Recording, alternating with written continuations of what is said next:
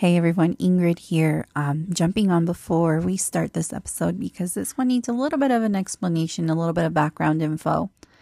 So in the summer of 2021, I was just about to say 2011. In the summer of 2021, I had the chance to work with an awesome med SLP. His name is Kevin Renz Ambrosio. He's a med SLP, works in acute care, and he's also a PhD student. At the time we were working on interviewing Dr. Maria Resendiz. She is a professor at Texas State University. And when I tell you that I loved our conversation together, so it's been a long time coming, but we are ready to share that project with you today. And I can't tell you how happy I am that you get to know about the important work that Dr. Resendiz is doing. And you also get to hear from two of her students, Joslyn and Amarilis, and they are just amazing in this interview. I have caught up with a couple of them. I met Dr. Resendiz at ASHA this year, which kind of lit up the fire again to get this project complete. And then I also got to meet one of Jocelyn's friends, and we chatted and connected on Instagram over there at ASHA at our Beam happy hours. So there's a lot of background story going on if you can't tell, but we are here now and you get to share the joy of listening to this amazing professional speak about how she approaches not only teaching but research as a bilingual and bicultural professional in our field. Enjoy. Welcome to the Bold SLP podcast. We are so happy that you're here and can't wait to share with you all of the amazing conversations we've been having. We are the co-founders of the Bold SLP Collective, and we are also your hosts, Lisa, Desi, and myself, Ingrid.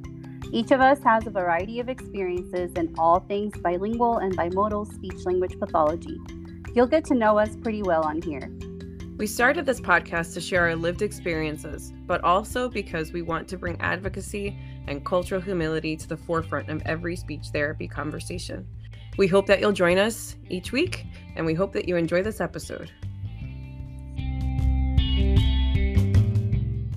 Welcome back to the Bold SLP podcast.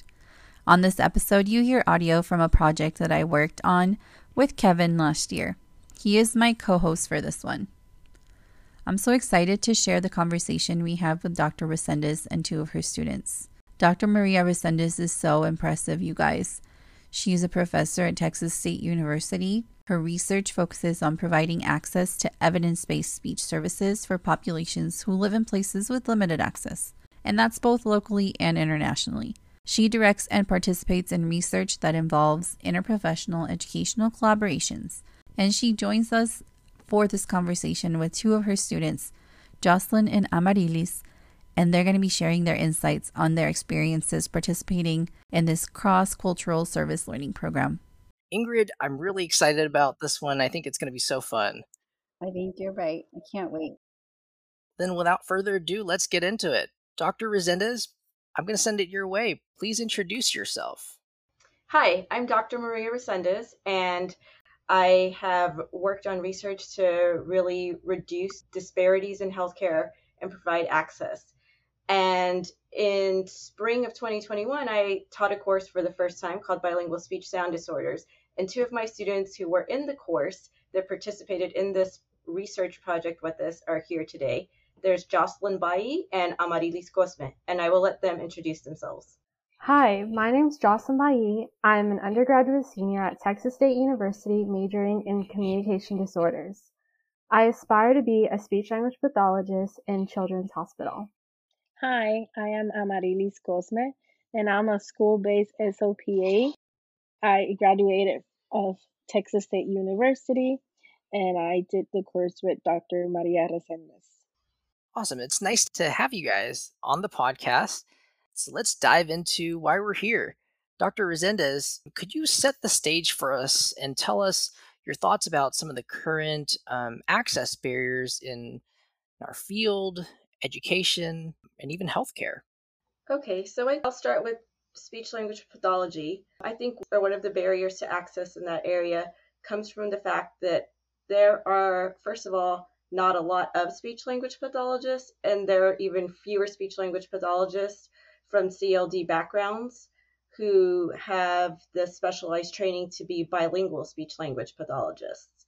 And so when we look at our population as a whole, the demographics of our profession don't really match that. Our percentage, for example, of Latinos in Texas for school-age children is over 50%. And if you look at our percentage of speech language pathologists in Texas, we're nowhere near that percentage. We do have some programs that are close to graduating that percentage of students, but we're far from where we need to be as a profession. And so when we take that and look globally, in some countries, the profession of speech language pathology doesn't exist. There are no training programs.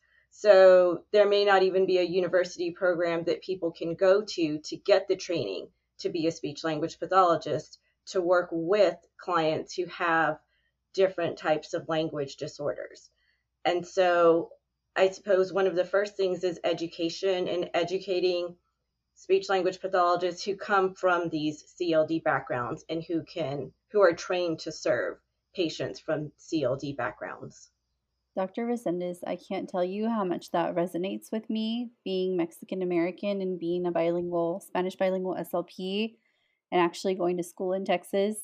It feels so good to hear someone in academia say it, that our numbers don't match the reality that we live in. Now that I've been practicing in schools for almost 10 years, I see that. And I'm also hopeful to hear what you said, that our programs are graduating close to those numbers, that maybe the future is looking a little bit brighter and more diverse in our field. So I'm so happy to have you here. But I wanted to ask you more about the program that you developed, and what was the catalyst for all of this? So I suppose it kind of all started with a talk that I gave in maybe 2012 or 2013. We had a program called Mystic at our university, and Mystic stood for Multicultural Intensive Speech Language Therapy Intervention Clinic. And we had some families from Mexico who came over to get assessments completed, because I think at the time there were maybe 3 ASHA certified speech language pathologists in Mexico. And so we were contacted by somebody who had a clinic there. They themselves were not a speech language pathologist, but they had training and special education that they had received in the US. So they knew about the profession, and they knew about what sort of services the clients that they were working with needed. And so the families came over, and we just really needed a way in order to continue the follow-up speech therapy with them, because we didn't want to just do an assessment, send them with the report, and then not have any kind of follow-up, because we make these recommendations. And so we want to know, are they going well? Are there changes that need to be made to the goals? And so we got involved in telepractice in that way. And so at the talk was a very dear friend of mine now, Julie Loney, who's a speech language pathologist. She was in the public school. She has since retired.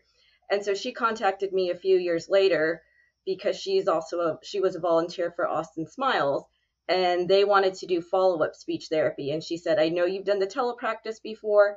Do you think you could do the telepractice follow-up therapy for these children after they get a cleft palate operation? Because Austin Smiles is a local nonprofit that provides cleft palate operations free of charge to families, both in the Central Texas area and in Latin America. And so after a while of kind of talking with her, she's very persuasive, I decided, sure, this sounds like fun. This would be a great opportunity for our students. And so we started doing the speech therapy, and it became clear pretty quickly that we couldn't provide the speech therapy essentially to all of the children who had the cleft palate surgeries. And so to create a more sustainable model, we started working with some of the local therapists in El Salvador, because they already have a really nice setup. They have a government-funded facility. We went to visit in 2019, in February of 2019. She and I were both, I suppose, fortunate enough to go on the medical mission trip that Austin Smiles did. not realizing that they would have to cancel them for a year and a half afterwards.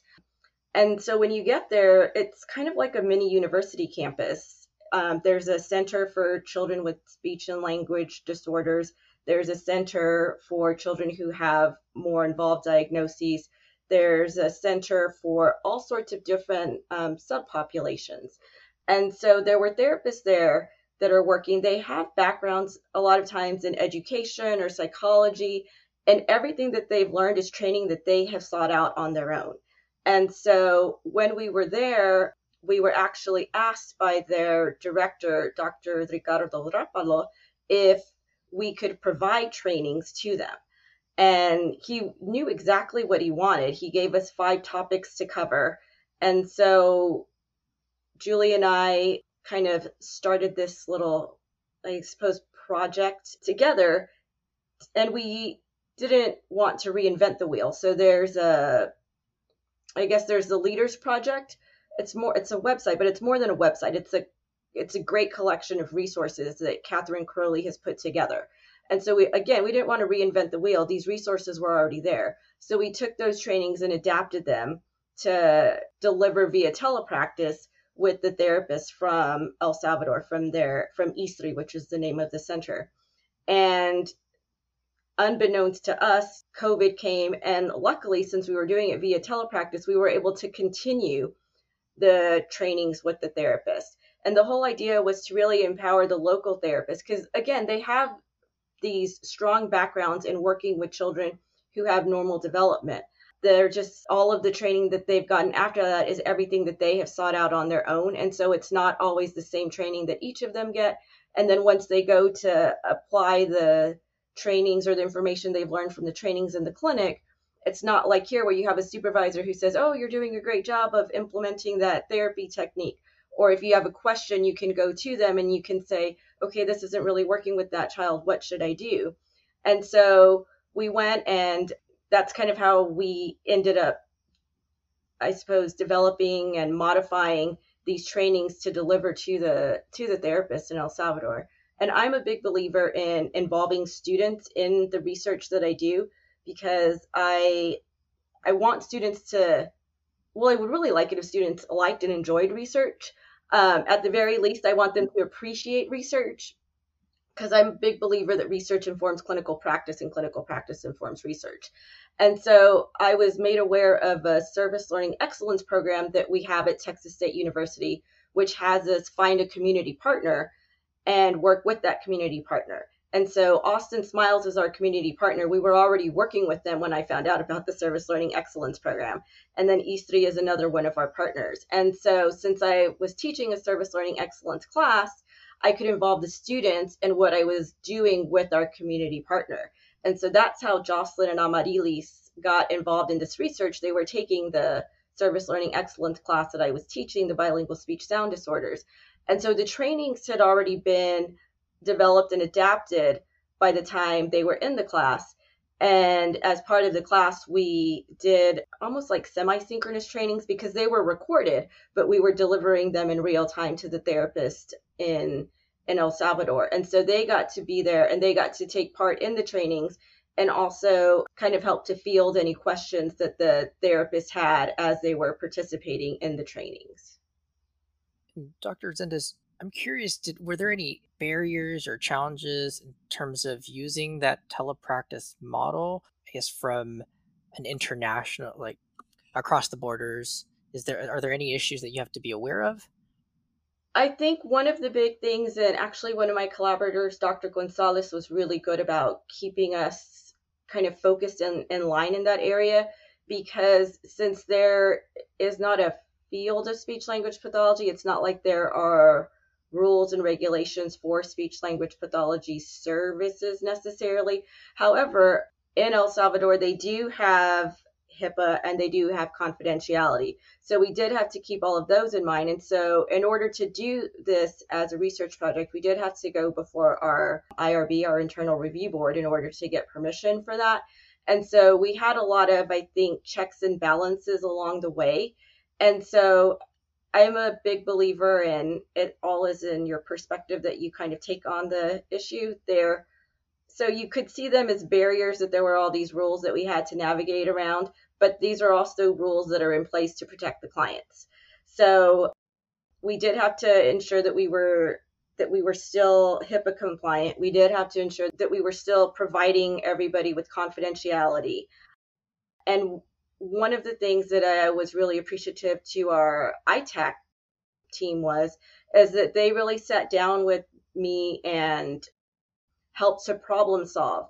So we looked at different platforms that we could use, and they were really good about being, I feel like, very realistic about what would help us to provide the best access to the clients initially, and then to the therapists. So I feel like we definitely operated, I think, on the conservative end, making sure that we didn't have any sort of like potentials for HIPAA violations or potentials for confidentiality breaches. So those, I think they could be seen as barriers, but they're also there to protect the clients, is what I've come to appreciate. And I think one of the things that Dr. Gonzalez told me that really kind of resonated was, why wouldn't these clients and their families be entitled to the same protections as the families in the US when it comes to HIPAA protection and confidentiality? And she was absolutely right. And that's one of the things that has really stuck with me as I continue doing international work. I think one of the benefits that we had was that we were actually able to travel to El Salvador and make that personal connection with the therapist. I don't know that our relationship would be as strong if we hadn't gone and been able to do that initial face-to-face meeting. And so in that way, I think timing was really on our side. I know that I suppose one of our challenges was when COVID hit, a lot of the therapists, much like here, had to start doing telepractice therapy, and they weren't all going into the clinic. So it wasn't like we could schedule trainings initially. And so we had to wait a little while to start some of those trainings. But the lead therapist, Olympia, was great. She would go and she would ask the director and say, can we do the trainings on this date? And he would come back and say, what is the specific topic they're going to cover, which is understandable, because this is their work time, right? We want to be providing quality information. We don't want to just be taking up their time. And then she would go back with the topics that we were going to discuss. And so we got on, I suppose, like their regular calendar of trainings. And one of the sometimes issues with accessibility is certain barriers such as race or ethnic differences and different types of stigmas involved. Did you guys experience any of that? And if so, how did you maneuver through it? I think one of the advantages we had was having the bilingual clinicians, because that reduces the language barrier. There are still dialectical differences between the Salvadoran Spanish and the dialect of Spanish that a lot of people here speak. I don't know that I could say that we overcame all of those barriers, because when we work directly with the clients, they always, since it's telepractice and they're not coming into a clinic, they always had the option to just kind of like not turn on their phone or not turn on their computer. And so I'm sure we probably did lose some clients that way, because it's the whole, I think it's oftentimes viewed as like Americans coming in to try and do something. And so I don't know that we were able to overcome all of those barriers. I think the way that we tried to address that was by doing the actual trainings with the therapist, so that they could provide the therapy in their home country. So the Salvadoran therapist could provide therapy to the Salvadoran children. It's hard to tell. And again, there's a lot of, I think one of the things that I tried to emphasize to the students is I wanted us to be real careful, because the families are always very appreciative. And so I would always make sure that we would also tell the families that we were very appreciative of them, because they were providing us with this unique training opportunity that our students wouldn't otherwise have. So it wasn't just us coming in and doing this great thing and providing therapy, but really our students were benefiting from this. They were learning. And so we would always make sure to tell them that el placer es de nosotras, right? I guess like the best translation would be like, it's our pleasure, right? Was like a benefit for us too. Like we were learning. And I think a lot of the experiences that students had doing the direct therapy and doing the trainings, I don't want to say that we overcame all of the barriers, but I think we were trying to do that by doing the trainings. And before we get any further, can you talk a little bit about the specific training and maybe what that looked like on a day to day? And then also, Jocelyn and Amarilis, I'd like for you guys to maybe share your experiences with the implementation of that. So, like I said, we adapted the trainings that are on the Leaders Project. So they had some trainings on anatomy. So we did the trainings on anatomy. It was really interesting, I think, to me, because we need to kind of get this foundation before we go into the therapy. And so as we were doing the anatomy, I mean, it's kind of like with the undergraduate and graduate students, it's like, okay, we're learning the anatomy. When are we going to learn to do the actual therapy? And I don't know really like the best way to describe this, but I mean, you could tell that when we got to the training on treatment, that was where their real buy-in was. That was when they were saying, thank you, this was really helpful. That's when there were more questions and I think more discussion and more follow-up emails. And so, of course, that first part is important to do. It lays a foundation. I think that because the goal is to like have this be a training that we can use in other Latin American countries. And so I think that the next time that we do this, I would probably try to kind of plant that seed earlier. Like, this is where this all goes, trying to give the big picture. And this is why we need this. Because I could kind of sense like, okay, like hypernasality, because again, like you have to keep in mind that these therapists are already working with children, right? So like we already know what hypernasality is. We already see it. Like, so what do we do? And so I almost feel like, I don't know if it's the order or maybe like incorporating some of the treatment earlier, having some of the anatomy. And I think also having maybe some more, because I think the videos were very engaging. The Leaders Project has some great videos. And then we also found a couple of additional videos. And so there's definitely room for improvement on the trainings that we did. I also wanted to share what Dr. Resendiz said, how I noticed that the therapists, like when they mentioned about the cleft palate and feeding part, that's when they started like engaging and like asking questions and all of that. And I know that during the trainings, I did have a little bit of a language barrier because I'm not fluent in Spanish. And of course, all of the trainings were in Spanish.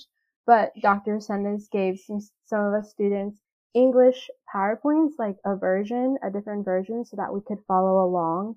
And I thought it was really helpful, like during the therapy sessions, like for trainings, she would often, after the end of each training, she would ask us students like, oh, did y'all have any questions? And then she would reflect also about the questions that the therapist had as well. I thought that was really cool. Yeah, she would also like Dr. Resendiz would also like before the training, she would also like explain to us like this is what we're gonna do with them, and like she would like also explain to us why they were like doing like the anatomy part first. And for me it was really helpful because like it helped me make the connections of what we were doing in our classes. Like, okay, this is why we do this, and then this is why we give the other part because they go together. It sounds like an awesome way to learn, Joslyn and Amarilis. And it gets me thinking back to what Dr. Resendiz was saying, that it's as much our pleasure doing this project as it was, giving the opportunity to those therapists and clients. So it got me thinking about how this experience might have kind of impacted how you view speech therapy now, if at all. Did it change at all how you see our field, how you practice? I definitely, yes. So there were certain times, I don't know if Dr. Resendiz remembers, but there were certain times that they would ask questions in like their dialect. So I would like always try to figure out what they were trying to say. So like it definitely like made me more aware of different dialects. And like I just started as an SLPA in the schools, and I have like I have like all my caseload is Spanish speaking kiddos. So I like I'm more aware of it, and I think about it. Like sometimes, let's say, like one that I do a lot. It's like when there's like a goat, like the animal. So like there's people who call it chivo. I am from Puerto Rico, so I call it cabra. So like in the therapy sections, I will be like, okay, is this chivo or cabra? So like I always ask first, and then I continue to use their dialect. And I believe like participating from this training, it made me like more aware of it. That's awesome. That's what I wondered, just listening to how rich it sounds your experience was through this class. I wonder, Dr. Resendiz, did anything change for you? Oh, I always tell my students, and I don't know that they always believe me, but I feel like I learn as much from them as they do from me, because they bring in this, I don't know, like this young, fresh perspective on what we're doing. And I know with these trainings, I mean, we had worked on these for probably a couple of semesters with some other graduate students. And even with all of that, because like Joslyn said, like I would always kind of debrief with them at the end. And one of the things that I would always ask for too is recommendations for like how we could make it better, or how we could make it more engaging. It's also kind of like seeing it in practice versus like spending all this time preparing for it. Once you see it in practice, you're like, oh, like we should have had more of this, or we should have had more of that. Maybe we should have done this differently. Maybe we should have had more, especially I think because it was being done via telepractice versus being done as an in-person presentation. I think that there was so much room for improvement, and they would just give some great suggestions. And so I don't think I ever really told the students this, but the therapist would always ask for a copy essentially of the training, because I mean, I think we all know, like, you don't see something once and then you just learn it. You have to see things and read things and process the information. And so we actually took a lot of the feedback that we got from the students, and added more animations and made the slides kind of more engaging before we actually sent them. So for me, it really made me think about how I present not just presenting the information to the therapist, but also presenting the information to my students, and then thinking about how we teach them to present information to their clients and to the families of the clients. It's wonderful what you guys are doing. I love all the things that you guys are saying. I'm picking up on some of the key words that I feel like are pretty profound. I mean, you guys, I think it's excellent that, through this experience, you guys were able to self-reflect, which I feel, as a student, and I'm still a student today, and I find that that's something that is difficult and oftentimes very scary for everyone. I mean, being in the field and practicing in acute care, I constantly find myself trying to make sure I'm being patient centered. But I feel like if you're not, reflecting on yourself and your biases, how can you do that, right? Um, and so I just want to say, wow, hats off to you guys. I feel like those are some lifelong skills, whether it be professional or even, out in the real world, tools that you guys can use. That's funny, Kevin. That's the word that resonated with me, because I feel like that's what, as we Yeah. go on in our field and our practice, if we don't self-reflect, then we're like perpetually like living our CF year over and over and over and over again. I feel like Yes. every Yes. year we have to self-reflect and learn and grow. So I picked up on that, and then also about the invaluable amount of experience you're providing your students, because just Yeah. having that knowledge, like Amarilis was saying, like, oh, I need to be aware of these dialects, even if I'm comfortable in my community, and I'm comfortable in Spanish and Latinidad and everything. There's still so much variety and diversity within our own dialects.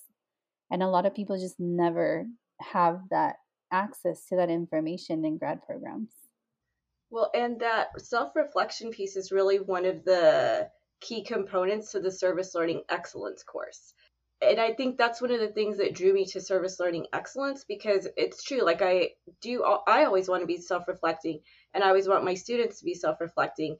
And it seems so simple, but that was like one of the requirements of the service learning excellence course, is that you have this pre-reflection paper and then you have this post-reflection paper. And they're not super long.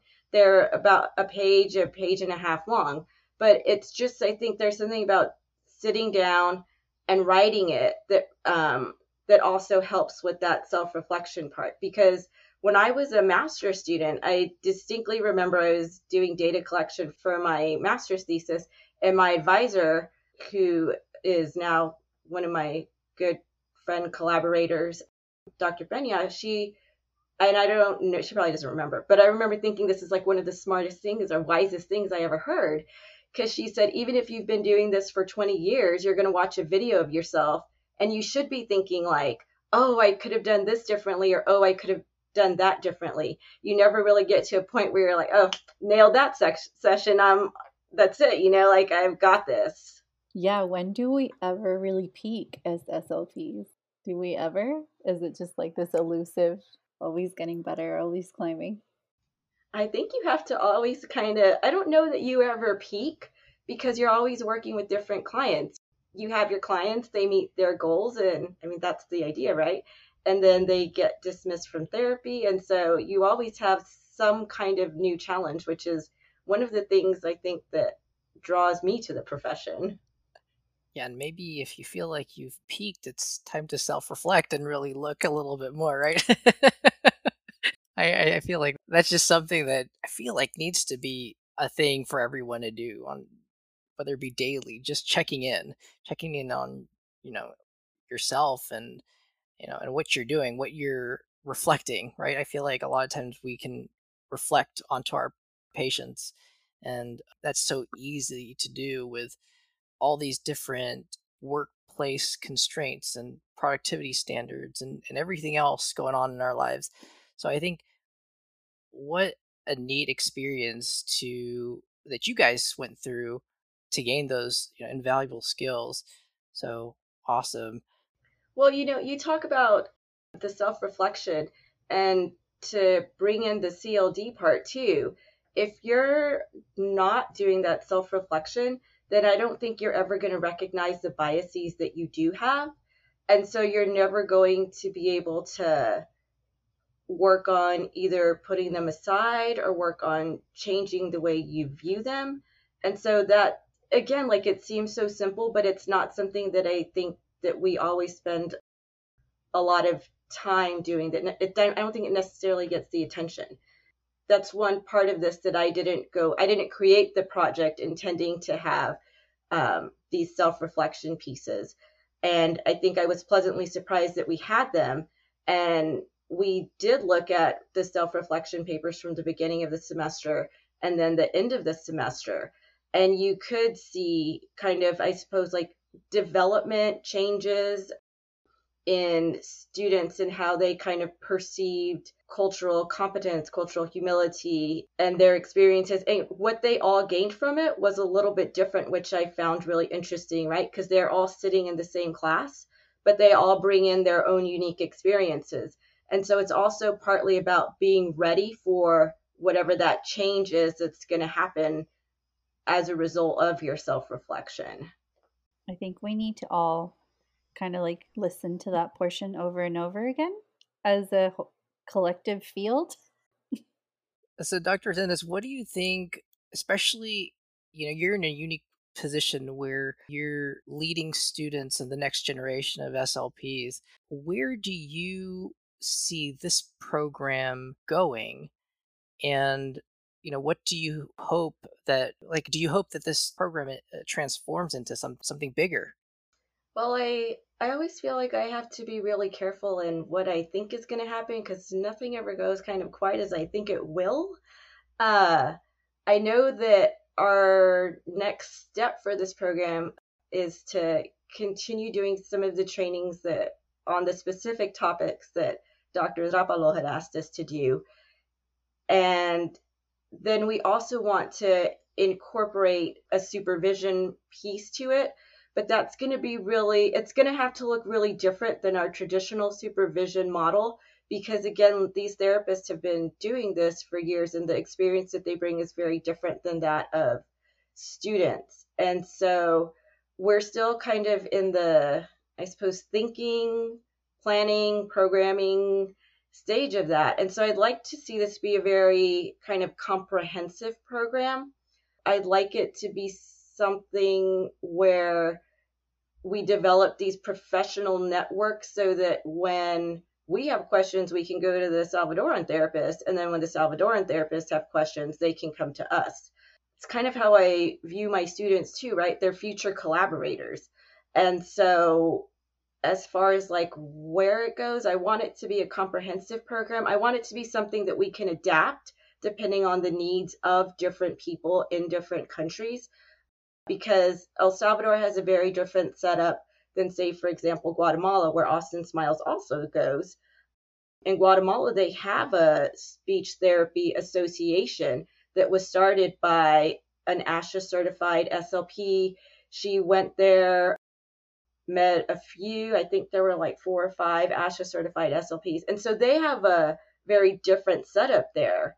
And so this training is not going to be something that can be done in every single country in the same way, but I want it to be something that we can adapt based on the needs of people who are in a country where there's not a training program for speech therapy. And so that we can meet their needs. And so a lot of times that involves a lot of listening, because I always tell people I didn't really go out looking for this project. Like I said, I was kind of asked to do it. And then when I went, we were asked to do these trainings. And so I feel like that's how it should happen. It shouldn't be like, hey, I have this program, you need to try it. Because that's not my intent at all, because the program gets developed and adapted based on the needs of who we're working with. That's amazing. Yeah, that really resonates with me, because I think listening it's a skill that's a work in progress, at least for me.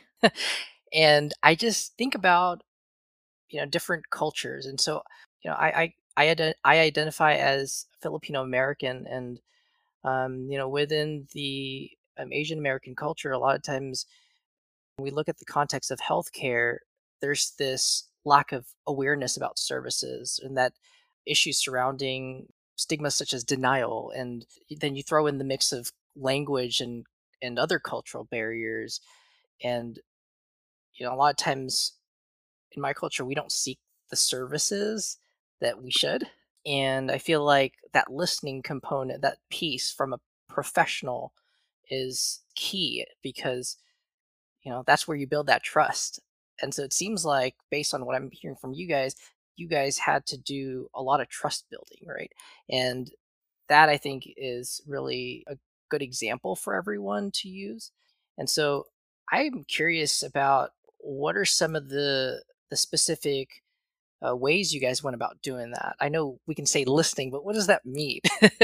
I suppose an advantage or a disadvantage is I kind of went into this with very little, I suppose, expectation or idea of what I was going to do. And so it was the ask about, will you provide the speech therapy services? And it's like, yes. And then we kind of had to figure out how. It wasn't like I had this clear idea of how to do it. And then it was an ask of like, will you do these trainings? And again, I didn't have a clear idea of how we were going to do it. And so I feel like maybe it's just being open to the idea of that it can look a number of different ways. Joslyn and Amarilis, how did you guys take to that? How did that experience maybe feel like in the moment? And, as you reflect on it, what have you gained from that piece? I feel like the trainings really, I felt like I was kind of with the therapist learning about the trainings, Like the trainings, they were focused more on like the serving clients with a cleft palate. And I felt like as an undergrad, they go kind of with the courses, they briefly bring that up, but we don't really get more in depth with it. And I felt like the trainings really went in depth with it, and I was able to follow along with it. And I felt like the most influential thing was when I was realizing how impactful Austin Smiles is as a nonprofit organization. And by providing these services, I didn't know that there was such thing until Dr. Resendiz was like, oh, by the way, we're going to be doing these trainings with the Salvadoran therapists and we're going to take part in it. And I thought it was an amazing opportunity. And I remember sharing it with other students and they're like, wow, that's something unique. And I wish we could have been in that course. So yeah, that's something that I really thought was impactful with these trainings. I share with same opinion of Jocelyn. I want to add that while she was doing, the course was like going on, it made me like all the time I wanted like to jump in and try to explain it in a different way. So I want to say like it impacted me in a way that I realized like, okay, I'm in the right place because I'm enjoying this and I like want to do more and I want to find out more of how to help other people that don't have like the accessibility to this profession. Like I remember like I was so Dr. Resendiz, that you talked about like the Guatemalan therapists also? Briefly, but you can talk about them a little bit more. Okay, so Dr. Resendiz, as part of the course, she also included therapists from Guatemala. I don't know if they're speech pathologists. They're not, right? Because they don't have. Okay, so she also introduced to us a certified speech language pathologist that was in Guatemala trying to open a program. So this therapist had like meetings with us through Zoom and they would talk about like their experience, the stuff that they had to do because they don't have the same accessibility to equipment and stuff. I remember this little girl that therapists had to do a lot of stuff to try to get her to get a swallow study because there was no way to get her to get a swallow study. So she had to go through loops and hoops to get her to get the swallow study. So by doing this course, like it impacted me in a way like, okay, I'm bilingual. What can I do to help this community that has such a large need? And I remember even wanting to participate in the course. And what was the name of the Dr. Amanda Guerra, was it? It's Dr. Amanda Blackwell. Yeah, okay. So Blackwell. So she was trying to open a program over there in Guatemala. So I remember even going to Dr. Resendiz and asking her like, hey, is there a way we can join this? Because like definitely it really impacted me in a way that wanted me to help more. And because like you guys have mentioned and Dr. Resendiz mentioned, there's a really huge need for cultural diversity in our profession. Yeah, that gets me thinking about something that I've had this question ever since we talked last time. We can't clone Dr. Resendiz as much as we would love to have her everywhere. How do you see? Yeah, we need I you know, everywhere. right? How do you see this kind of like? First of all, how did you find out about this opportunity, and then how can you make more grad students aware of these opportunities, right? Because I get questions all the time, like, what programs should we go to for bilingualism? Is there a good program for bilingual extensions? Is there a good program? And I don't know what to say all the time. So that was one part of my question. Like, how do we get more grad students to know about you guys? And is there more of you somewhere? Like, is there other programs doing similar things? Just lots of questions about that for me. There are other programs who do, I think, similar things. Like I said, we use a training that Kate Crowley designed. Dr. Kate Crowley, she designed it with the Leaders Project. And so she uses the trainings not in El Salvador, but in a lot of other countries. And so I know she does a lot of that. She's kind of the one that we looked to for guidance as we were doing this project. And I think as far as like how I find these opportunities, I feel like the opportunities kind of find me. And I think part of it is you just have to be open to the idea of doing something that you were not ever really expecting to do.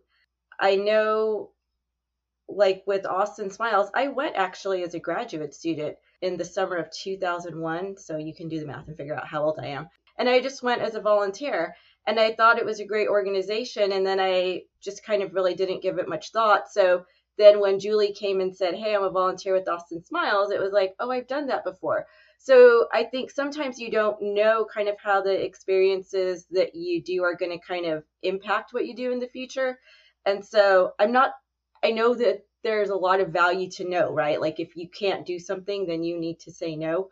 But also I think there's a lot to be said for taking advantage of those opportunities when they are presented to you. I know for me, like being at a university, I have shared this with other people before. I've not always necessarily been strategic about what I do, but I just kind of follow my heart. And I think that that has worked for me. I find projects that are exciting, that seem new, that are different.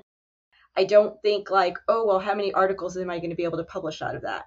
Or how is that going to, like before I was tenured, like how is that going to affect my tenure? Because I've heard a lot of people who are very strategic talk about how they do it, but then I've also heard a lot of people who say like you really just need to do what kind of makes you happy. And these sorts of projects where we have this collaboration across professions, right? Because obviously speech language pathologists don't take care of cleft palate all by themselves. They work with surgeons, they work with doctors, they work with nurses. And I think that's one of the great appreciations that you get if you're part of a team. You realize all of the people involved on the team. And so I think you just have to, I think one of the biggest things you can do is be approachable. Because then when people have an idea, they will go to you and they will say, hey, do you want to be part of our team? So I think that's probably one of the biggest things you can do to get involved in projects like this. And then kind of remembering your why of why you got into this profession. I think a lot of people get in the profession to help people. And I think, again, it's like that self-reflection, like, why did you want to help people? Like, what were you hoping to accomplish? And so I think that also helps people. And I think people can recognize when it's genuine too. And so that makes people want to work with you. And I think one of the cool things about this is that Julie, who's a school-based, or who was a school-based SLP, came to us at the university and asked if we wanted to do this. And I think that's how it should be. It should be these master clinicians who have been doing this for a long time, working alongside people from the university, because that's how we get some of the best work, I think, because they're out there, they know what's going on day to day. And somebody who works at a university, you're in a very different setting. And so it's really easy to lose that day-to-day kind of what it was like day-to-day. The word that comes to mind listening to you is meaningful. It sounds like the work is meaningful, the relationships are meaningful, and you find it interesting and meaningful, and you move forward with it and go. I love that. I want to add, like, as a student perspective, well, I'm not a student anymore, but I was, like, recently, just don't be afraid. Don't be afraid. Like, this course was, like, bilingual, but just because it say bilingual doesn't mean you can't do it. Like Jocelyn said, she had a language barrier, but she was still able to participate. So it's always possible. Like, I think as long as you have good intentions and you want to learn, and I think you're going to be fine. A lot of classmates, like, they didn't want to take the course because it said, oh, bilingual. And they were like, oh, I'm not bilingual. And then when, like, they were asking me, like, well, what's the course about? And they were like, oh my God, I wish I would have take the course with you. So just don't be afraid and take all the opportunities that presents to yourself. And I find typically we learn a whole lot when we put ourselves in uncomfortable situations. So that's something that I think everyone is having that inner battle with in their head all the time. But I think I've personally found success in placing myself in situations where that inner voice in me says, this one's going to be difficult, or I don't know if I can do this. But then everything works out.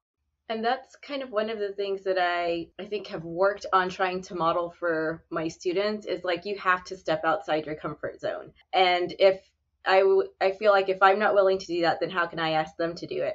Again, I think that's another way, getting back to your question, Ingrid, about how I kind of get involved in a lot of these projects that are very collaborative. It's like, well, that's not something I ever thought I would do. So it sounds like a great learning opportunity. It's all about reframing the way you look at it. That's wonderful to hear. Yeah. And to hear you, a professor, saying that they're not going to do something that they're not going to ask the students to do something that they wouldn't themselves do. Do you have any idea how much that like just clears so much like grad school trauma? You're like doing a therapy session for us now instead of just sharing about you. I love that. Yeah. Yeah, this is free therapy for us. Yeah, it is free therapy for us. It's healing like our little grad student heart. Because you're right. Our teachers should not be asking us to do things that they wouldn't themselves do. And then having your students watch you actually train these educators from across the continent, like it's amazing for you to put yourself out there in front of your whole class and record it. And that's what they ask us to do in grad school over and over again, right? Record your sessions, review the sessions with the supervisor, and then for you to be doing it and modeling it, it's just amazing. Well, and I was really so scared like the first couple of times when I was doing it too. And then it's like, oh, and then I have to answer a question in Spanish. And I don't know, you just kind of have to, you learn by doing it. You just kind of have to go for it. To tie this all into accessibility, right?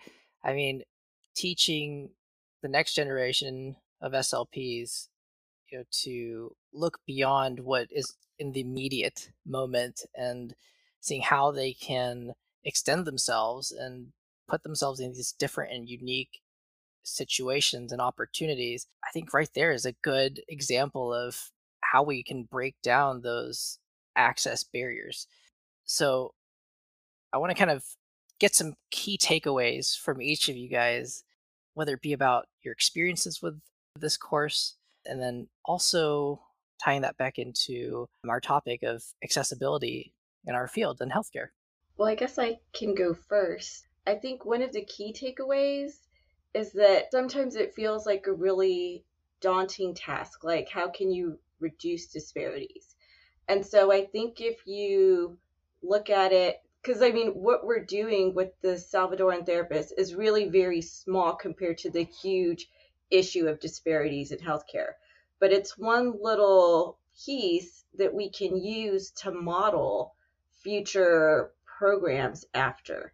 And so I think one of the takeaways is kind of go for these projects because you can develop them into something that don't feel like, oh, it's just one little project. It's not going to make a difference.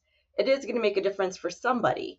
And so for us, the therapists are going to be able to work with these children who wouldn't otherwise have access. And then I'm really hoping we get feedback from them about the program, and then we're able to adapt it. And so being open to the feedback, again, like going outside your comfort zone, I think making people comfortable enough to where they can give you honest feedback about things that they like and don't like about it. I've learned a lot about how to do that by watching one of the other collaborators on this project, Ceci Bettis. Like, she's very good at getting people to just be comfortable enough to talk to her. And so I think that's one of the key pieces too, just making yourself vulnerable to that and being open to the ideas that other people have. It doesn't have to be like your way because that's what you think it should look like. What about for you, Joslyn? It's like one thing that you would like someone who's listening to this to know. I feel like as a student, more like an undergrad student, sometimes we feel lost. And I feel like any opportunity that's out there, whether it looks scary, like bilingual speech sound disorders, I was like, I'm not fluent. I don't think I can do this, but I was able to go ahead and do it. And I feel like it really like broadened my awareness of what limitations are out there, like access to resources, and the trainings really opened my eyes to see that I'm grateful for where I'm at. Like, the United States has all of these resources, and the Salvadoran therapists, slowly they're getting their trainings to be able to provide those services to their clients. And that's a key takeaway. I want to say, like, take advantage of every opportunity that presents to yourself, even if it seems small. Like, you never know like how big it can impact you, because like I said, this has impacted me in my career that I just started. I'm already like using the experience that I had with this course. Also, you never know how like something that you might think is small, or you might think, oh, I'm not able to do it. You never know how it can impact someone else in the future. Dr. Resendiz said like she participated in Austin Smiles when she was a graduate student, and look at where she is now. So you never know, like something that seems small might be really big in the future. Well, and you all are being very kind with everything that you are saying.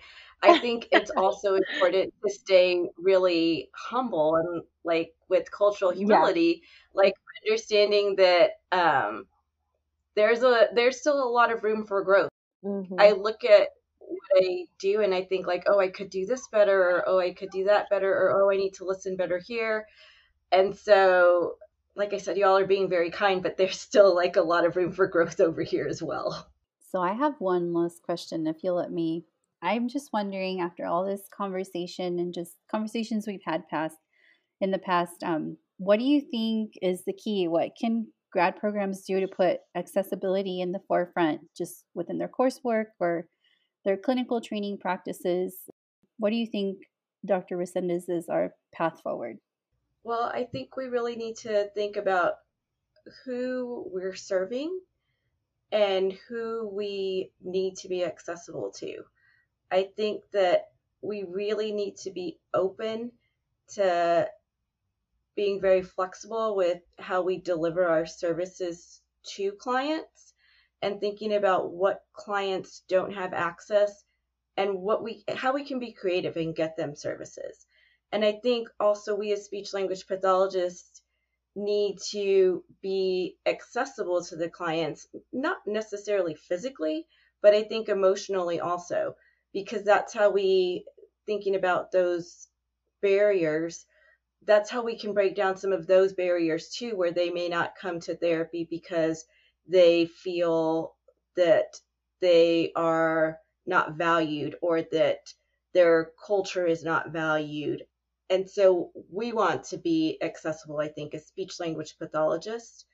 And then thinking about graduate programs and students, we want to be accessible to students. We want students to feel comfortable coming to us with their concerns, their ideas, because that's how we're going to really develop these new and innovative programs for the future in order to increase accessibility for a lot of these different groups from CLD backgrounds who don't have access right now. Thank you so much. All right. Jocelyn, from your perspective as a student, what do you think these grad programs should be doing? I think like Dr. Resendiz said, like being the professors, like being accessible to the students to hear the ideas that they possibly saw like in clinic, or like as they're shadowing. I feel like sometimes as an undergrad I shadowed, and like if there's barriers out there and what we saw, and bringing it and sharing it with the professors for them to be aware, like, oh, okay, these are some ideas that we can work with. And Amarilis, you have a unique view as a student and an SLPA. What do you think our path forward should be? I definitely agree with starting with students, like more accessibility, like looking for ways to bring more students with cultural diverse backgrounds, because those are going to be the ones that are going to be trained and have like the knowledge, the language, or to be able to treat the other patients that don't have that accessibility. So I think definitely start with the students, and then that will bring, I think that that's going to bring accessibility. Like, it's going to come along. I would say also advocate more, let you guys like show yourself more, like how Dr. Resendiz is doing now with this podcast, because you guys were not aware of this program. So this is a good start. We already have a podcast that is talking about what is being done. And this podcast may motivate other people to come up with something similar or to participate or to get enrolled. And I think that all this together is going to bring more inclusiveness and more cultural diversity. I think all this is gonna work out. You guys are definitely role models for our field. At least for me, I'm sitting here Yes. listening to all this good information and such meaningful ideas and discussion. So I take away a lot of good things from this conversation. And so before we sign off, do you guys have anything else that you guys would like to add? I do. I want to add, like, I think the key for it's looking for ways to attract more students with different backgrounds, because that way you might have patients like identify, and that could help build trust. And so like a patient, she's like, oh, she speaks just like me, she looks like me. So it's gonna encourage more patients and clients to come to them. I just want to thank you all for giving us this opportunity to share what we're doing. You know, you talk about going outside of your comfort zone. This kind of self-promotion is really outside my comfort zone and not something that I'm used to. So I just want to thank you for giving us the opportunity to be here and to talk about what we're doing, because that's why we do it, because we want to help increase the accessibility of healthcare. We want people to be aware of what's out there. So thank you. It's our pleasure.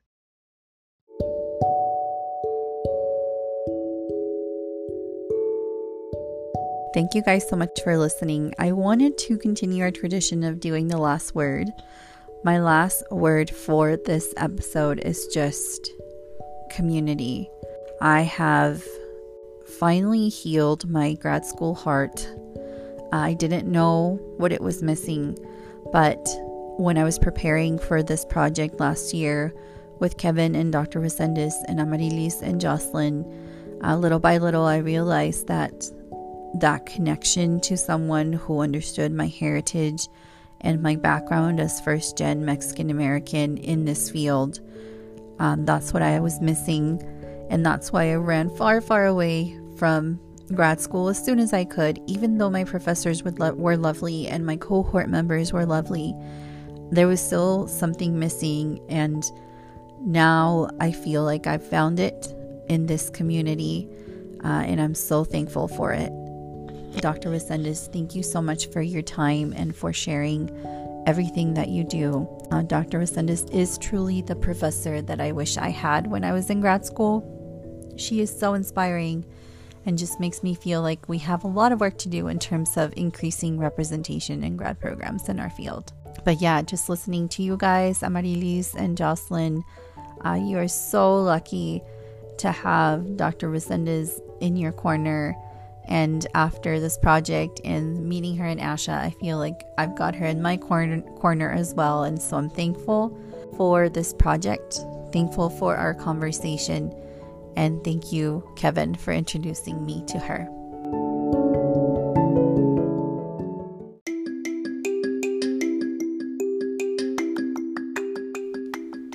Thank you for listening and supporting the Bold SLP Collective. You can find a closed caption version of this podcast on our YouTube channel. We will also have show notes on our website. If you enjoyed this episode, we'd really appreciate it if you do all the podcast things. Follow, subscribe, download, and review. And don't forget, we love hearing from you, so connect with us on Instagram at the Bold SLP Collective. Stay bold and humble. See you next time. The views expressed by our guests are their own and do not reflect the views of any associated organizations or affiliations.